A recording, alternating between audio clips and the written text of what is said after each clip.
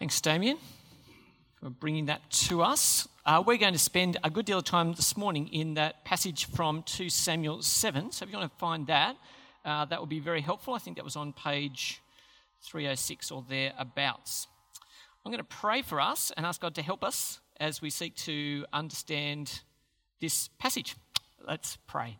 Heavenly Father, thank you for this chance to look at your word. I pray you'd make it relevant and life-changing to us. I thank you, Father, that you are here to do that, and so I ask it in your name. Amen. All right, when the kids are in the rooms next door and they're not paying attention, there is an answer that they can always give that's right most of the time. Does anyone know what the answer is that's right most of the time when you're in New Life Kids? That's right. Okay, the answer that's right most of the time, if you haven't really been paying attention, the answer that's right most of the time is... Okay, good. Now you're paying attention. It's fine. Now I'll ask you that answer a little bit later on, which is good. It's not just Jesus, because there are lots of people called Jesus. There were, and there still are today. We're talking about a particular Jesus, Jesus Christ. And if you're not as familiar with church things, you might be thinking, I'm Stuart Starr, he's Jesus Christ. Is it more than his second name? Is Jesus Christ, is Christ more than his second name? The answer to that is, yeah, it's much more, and that's what we're going to try and see this morning. Much more than his second name. So let's have a look at this word Christ. I don't normally do language stuff here, but okay, bear with me this morning, okay? Up the top there, in Greek, is a word. Can anyone read it for us? It says Christos. Very amazing, isn't it? Christos. Christos means Christ. Fantastic. So now you know a little bit of Greek. Awesome. That doesn't really help us explain what it means. It just, that's where it comes from. That's why we have Jesus Christ. The Greek for Christ. That's okay. The Greek was translating a Hebrew word, which was this one, Meshach, which is Messiah. And so now you go, oh, okay. Christ equals a Hebrew word, Messiah. No problems. We're all clear now, aren't we? That doesn't really help us, does it? So what does Messiah mean? Well, Messiah in Hebrew means anointed in English. Anointed. Now, we anointed Charlotte with water today. Put water onto her head. If you are anointing someone in this time, the time of the Bible, you do it with oil, and it's to signify, anointed is to signify that someone is being made to be the king. So, if we take what we've just learnt then and pull it together, what we actually see is that Christ is king. That's what we're saying. Jesus is the Christ. Jesus is the king. Great, fantastic. But why is Jesus a king? Why is Jesus a king? It's got something to do with David, clearly, because we're doing a whole series on David, so it must have something to do with David. But David, this King David, lived 1,000 years before Jesus. So how do we put Jesus and David together? That's what we're going to try and see from 2 Samuel 7 here. And in order to do it, we need to go back even a little bit further back than that. God's people were in slavery in Egypt. And you've heard of maybe Pharaoh, oh baby, let my people go. Has anyone heard this before? So God said, I want to bring my people out of slavery in Egypt and put them in a promised land, a land of promise, which was Israel. And as they were about to enter into Israel, there was a book called Deuteronomy that's written. It's basically a lesson of advice for how God's people are to live in the promised land. And it tells them to expect some things that are coming up. In Deuteronomy chapter 10, we read this. You'll cross the Jordan, that's one of the boundary markers of Israel. You'll cross the Jordan and settle in the land the Lord your God is giving you as an inheritance.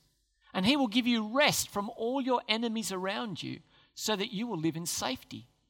Then to the place the Lord your God will choose as a dwelling for his name, there you are to bring everything I command you, burnt offerings and sacrifices, tithes and special gifts, and all the choice possessions you have vowed to the Lord. So what's God saying to them? When you get into this promised land, then God promises to give you rest and to choose a home for you to dwell in. a place, a city for you to dwell in and for him to take center stage.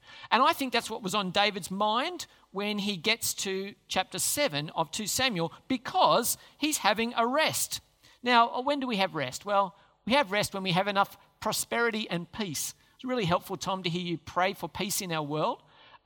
You can't have a holiday in Syria at the moment, can you? It's unimaginable to us, the level of fear and disorder and the brokenness in society. You just can't do it. And so at some level, prosperity enables us to rest. And what do we do when we're on holidays? When we're on holidays, is it a time of great godliness? It's probably not, is it? When we rest, do our thoughts turn, oh God, I've got more time to sing praises to you and to go to church 3 times a day or something? It's not, is it? Down tools. Forget about God. I want you to see a better response from King David when 2 Samuel 7 verses 1 to 3. After the king had settled in his palace and the Lord had given him rest from all his enemies around him, he said to Nathan the prophet, "Here am I, living in a house of cedar, while the ark of God," that's the ark of the covenant, "while the ark of God remains in a tent." Nathan replied to the king, "Whatever you have in mind, go ahead and do it, for the Lord is with you." Essentially, Nathan says, David, you've been smashing this recently. Clearly God's on your side. Go for it. Whatever you want, go for it. Okay, that's the English-Australian paraphrase of what was said there. Rest is a challenge, and David responds to it beautifully. David chooses to honor God in his rest. So he says, here am I, I'm sitting in my palace, and God is all the center of worship of God is in a tent. That's not good. We should do something about that. And so David chooses to honor God. There's a great quote I read through the week in preparing for this sermon. It said this: prosperity is harmless only when it is accepted as an opportunity for fresh forms of devotion and not as an occasion for idle self-indulgence. So that was really helpful. Prosperity is harmless only when it's accepted as an opportunity for fresh forms of devotion. In other words, prosperity doesn't hurt you when you turn your mind to God. Otherwise, prosperity makes us fat and godless, I think that's what happens. And so I want to say to you, when you're on holidays, when you've got nothing else on your agenda, where does your mind turn to? Does it turn to God? Does it turn to God? Well, we're going to keep looking at 2 Samuel 7 here, and in order to do so, I need to tell you a little bit about this idea of covenants. This is my overview of the Bible. I use it to explain the big picture of what's going on in the Bible. So the first book of the Bible here, God creates the world, got Jesus coming here, and then at the end of the Bible tells us we have a new heaven and a new earth. Along the way, throughout the Bible, God makes covenants or commitments to his people. One of them is Noah in Genesis chapter 8, where God gives him the sign of the rainbow and tells him he won't destroy the world by flood. The one that forms Israel is made to a guy called Abraham in Genesis 12. He says, I'm going to make you into a great nation. I'm going to make your name great, and you're going to be a blessing to the whole world. That happens in Genesis chapter 12. Then Moses, who we mentioned before in Exodus 19 and 20, is told God makes a covenant with Israel and says, here's how you're to live. I'm going to give you 10 commandments and a bunch of other stuff that'll explain how you should live in a way that's pleasing to me. And then we get to the biggest one of all in 2 Samuel chapter 7, where God makes a promise to David, and that's exactly where we are now. It intrigues me, if you have a look at verse 4, it says, but that night the word of the Lord came to Nathan saying, go and tell my servant David. It's interesting for me in the sense that God doesn't speak directly to David. He speaks to Nathan, a prophet, and gets Nathan to talk to David. Now, back in the day, my grandfather used to record conversations and ship them off to England to his relatives. Really interesting, on a reel-to-reel tape, okay? And the reason for that was telephone calls, do you remember this, used to be expensive? Anyone remember this? I once had a $75 phone call with my brother in Kazakhstan. We only made that mistake once. But they used to be expensive. And so what he used to do is they'd sit around and they'd have a conversation. It'd be recorded on this. And when you got it, it was just like they were in the room with you. a recording of their word was still immensely personal. And so I could call it a real word, yes? Very good. Okay, all right. So here we are. Even though Nathan is speaking to David about what God had said to him, David receives it as the real word of God. And that's good because you and I have received the real word of God, haven't we? You might not have heard God speaking to you personally, but he has recorded his word, and that's what we're hearing today. So he speaks to him and says this, verse 5, "Go and tell my servant David, this is what the Lord says. Are you the one to build a house to dwell in? I have not dwelt in a house from the day I brought the Israelites up from Egypt to this very day. I've been moving from place to place with a tent as my dwelling. Wherever I have moved with all the Israelites, did I ever say to any of the rulers whom I commanded to shepherd my people Israel, why have you not built a house for me of cedar? Oh, just to be clear, when it says God has dwelt with them, he's dwelt in a tent, what you might have is a picture of God trying to fit in a tent, right? Not what he's saying. He's saying that the ark, this box that contained the 10 Commandments, gold box, he's saying that symbolizes the presence of God, and that has been set up in a tent. Is that okay? So it's not like the God of the universe is wandering around in a tent. That's not what's happening. At any rate, God is speaking here, and he's saying to David, mate, you think you need to build me a house? Don't presume to know what I need. I don't need a house. I don't need you to build a house for me. But then God says, I'm going to tip this on its head. I'm going to do something for you. And at this point, I think it's really quite interesting. I was flying home from Melbourne a little while ago, and I was sitting up there, and I realised as the sun was setting, have you done this? You look out the window, and I'm looking up there, and I'm just going, man, how did I get here? How did I get here? I'm 30,000 feet above the ground. I'm travelling at 1,000 kilometres an hour. I am watching the earth from a place that human beings haven't been able to watch the earth since time began, up until just this little slither of time that we're in now. How did I get here? How am I suspended above the earth in relative comfort, watching this beautiful scene? How did I get here? Well, I think David has a bit of a how did I get here moment being the king of Israel. And God tells him how he got here. Have a look at verses 8 to 9. Now then tell my servant David, this is what the Lord Almighty says. I took you from the pasture, from tending the flock, and appointed you ruler over my people Israel. I have been with you wherever you have gone, and I have cut off all your enemies before you. Now I will make your name great, like the names of the greatest men on earth. If David was to look at his resume and say, how did I get from being a shepherd to being the king of Israel? The answer is, God did it. God did it. That's how it happened. God was the one who got him where he couldn't be. And now God will do great things for Israel. Have a look at the next set of verses in verses 10 to 11.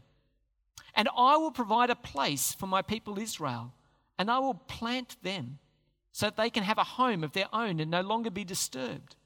Wicked people will not oppress them anymore as they did at the beginning and have done ever since the time I appointed leaders over my people Israel. I will also give you rest from all your enemies. You see, God will establish David, and he will establish and sustain the nation of Israel. Now, David's about to be told some more amazing things that are going to happen. But in order to make sense of that, I've got to tell you a little bit about multifocals. Does anyone wear multifocals here? Okay. Are they helpful? Great. So the idea is they've got different viewing distances, right? So in this case, I want to say that David's about to be told something about the future, stuff that's ahead of him. But it's got different planes in it. Some of it will be the present. So God's about to tell him, this is what's just about to happen. Some of it will be in the near future, just a little bit further ahead. And some of the stuff that David's about to be told by God is in the far distant future. So God, who's in charge of everything, is about to reveal the future to David and tell him what is happening. So let's get one more thing clear. Did you watch the royal wedding? Of course you did. Who lives here? Queen, good, yes, okay, the Queen, well done. Whose family is this? The royal family is the Queen's family. Fantastic. Very good. Okay, bear with me. This is going to make sense in a second. Okay. So this is Buckingham Palace, which is a royal house. And this is the House of Windsor, which is a royal family. Are you with these two things? So one is a physical house and the other is the generations of a particular family. That's the House of Windsor. Okay, you get the distinction? All right. This is important as we look at this next little section here. Have a look with me at verses 11 to 16. The Lord declares to you, this is speaking to David, the Lord declares to you that the Lord himself will establish a house for you. So David had thought, God, I'm going to build you a house. And now God's saying, David, I'm going to build you a house. And we might think God's going to whack up a little shed for David. That's not what he means. When your days are over, verse 12, and you rest with your ancestors, I will raise up your offspring to succeed you, your own flesh and blood, and I will establish his kingdom.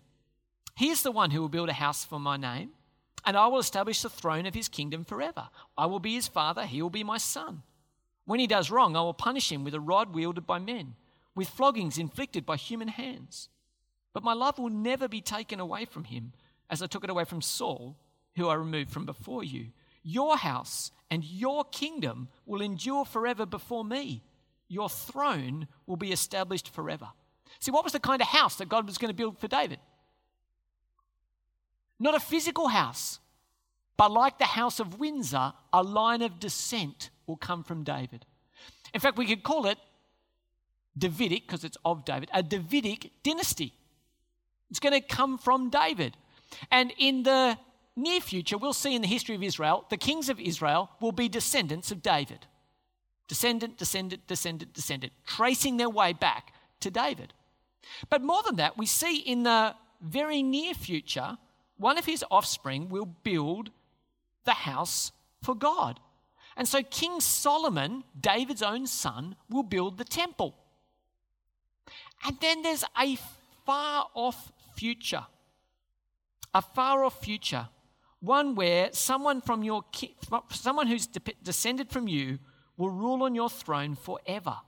A Messiah, an anointed one will come, and the only person who can fit that is someone that David can't even really imagine who's going to come, who is Jesus.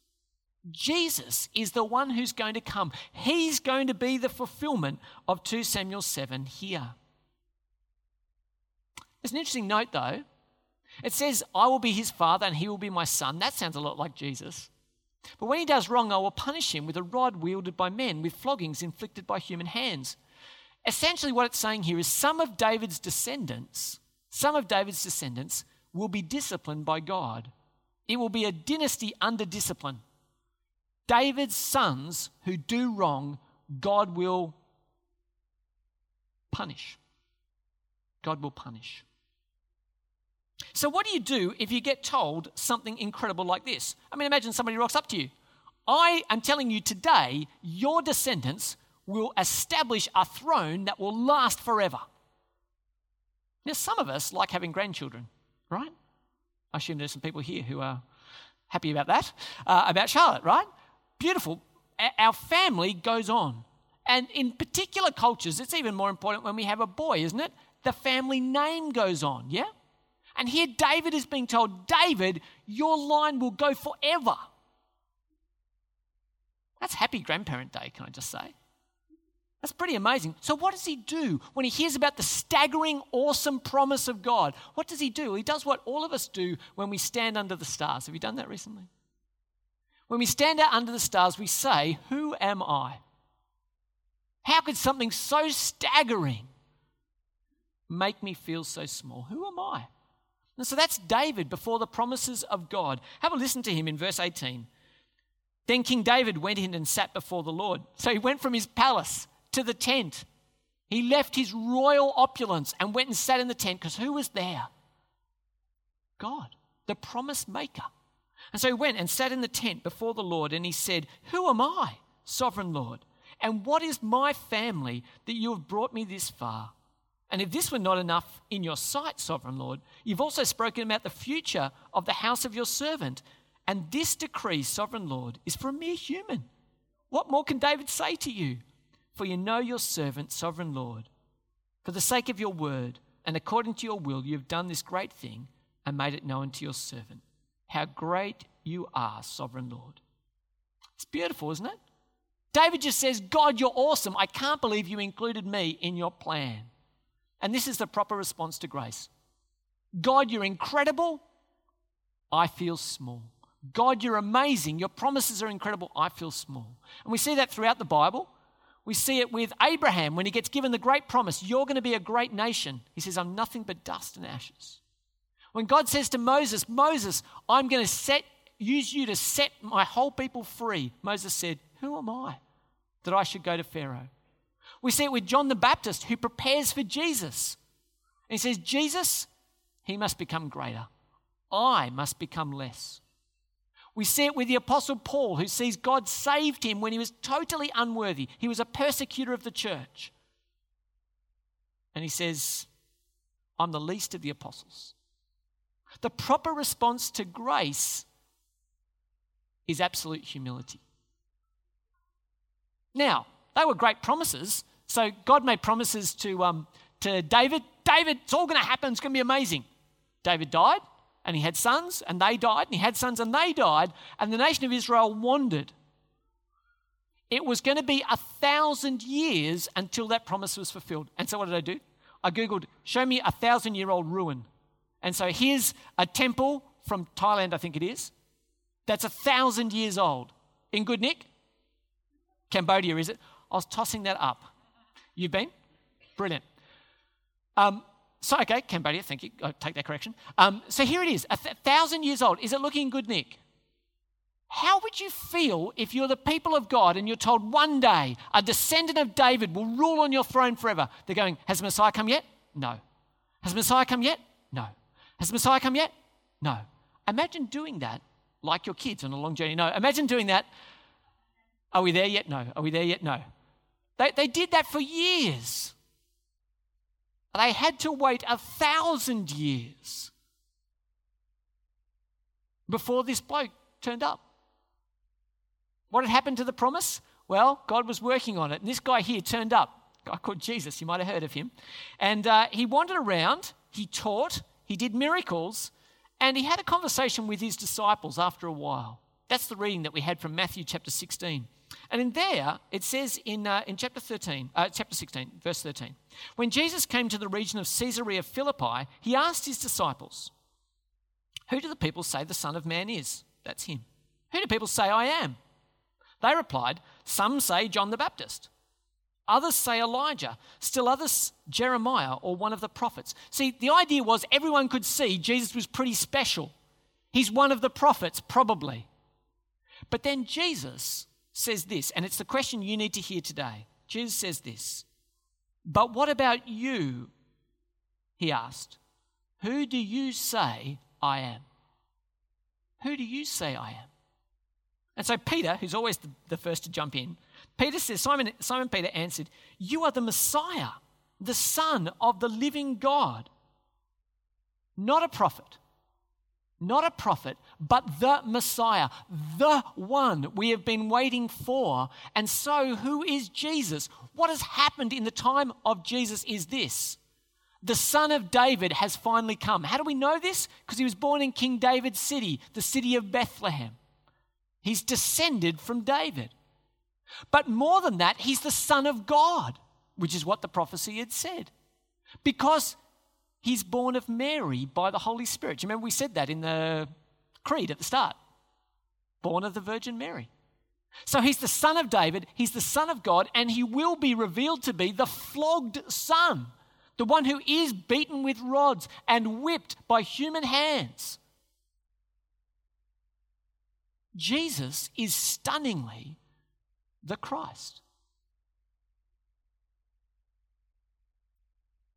It took 1,000 years, but God fulfilled in 2 Samuel 7 in his Son. God fulfilled it. He didn't let his promise fall to the ground. And so this is how the apostles start to preach Jesus. The first day the church is being formed, Peter stands up, there's a whole bunch of Jews in front of him, and he says this, fellow Israelites, I can tell you confidently that the patriarch, that's the father, David, died and was buried 1,000 years ago. And his tomb is here to this day. But he was a prophet. And he knew that God had promised him on oath that he would place one of his descendants on his throne.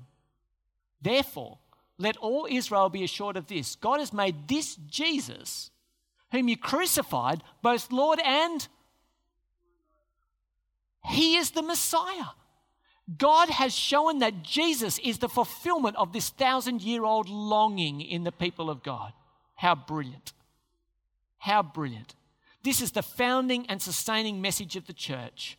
Jesus is the Christ, is the promised King.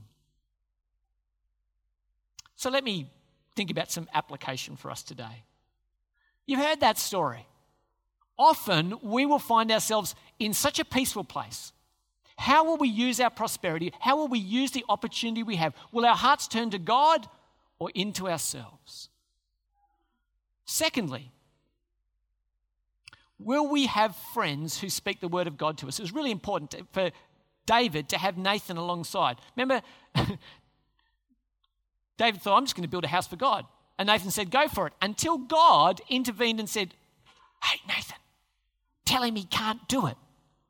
Do you have anyone in your life who'll speak the word of God to you and change what seems to be a brilliant plan into a plan that is in line with what God wants? Do you have friends like that? Will we build our faith on the trustworthiness of the promise giver? See, God is a God who keeps his promises. Will we trust that God will keep his promises? He is shown here to be trustworthy.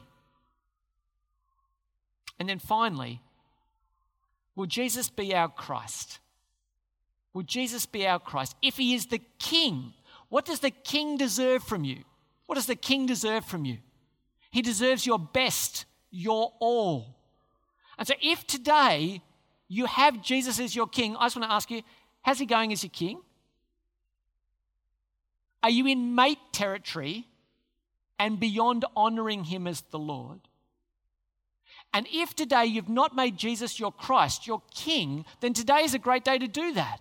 To think to yourself, I've had Jesus on the side. I do have enough time in my life to think about this. Today is a great day to install him as the King.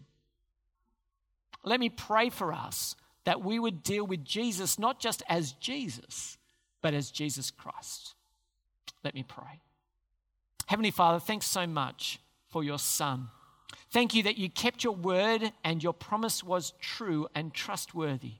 Thank you for Jesus, who endures beatings and floggings, who dies for our sin, that we might be your children. We ask, Lord, that we might honour him as our King. In Jesus' name, amen. Well, we're going to remember what it is that Jesus has done for us in the Lord's Supper, which we're going to do now. Now, the Lord's Supper is an opportunity to do something symbolic that reminds us of what Jesus did. Now, we did something symbolic with the water, which is magically removed. Thanks, Jeff. We did something with the water, didn't we say? This water reminds us of the cleansing that Jesus offers. And we're going to see that this bread, these tiny little pieces of bread, and this cup with the juice in it will remind us, will be symbols for us of what God has done. So I'm going to invite you, if you're someone who's trusting in Jesus, as we pass this round, to take the bread and the cup and then to enjoy it with us together. So don't eat it when you get it. Hang on to it. But before we get to that, I'm going to lead us in some things that will remind us about what these are. So I'm going to say, lift up your hearts, and you're going to go the dark bit, the bold bit. Is that right? Lift up your hearts. That's pretty good. Let us give thanks to the Lord our God.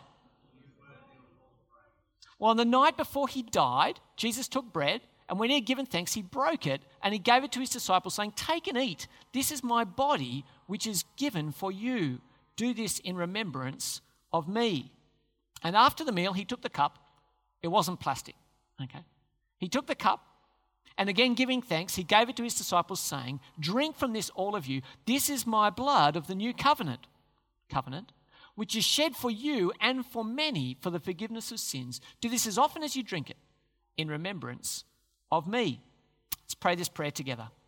Father, we thank you for these gifts of your creation and pray that we who eat and drink them in the fellowship of the Holy Spirit, believing our Saviour's word, may be partakers of his body and blood.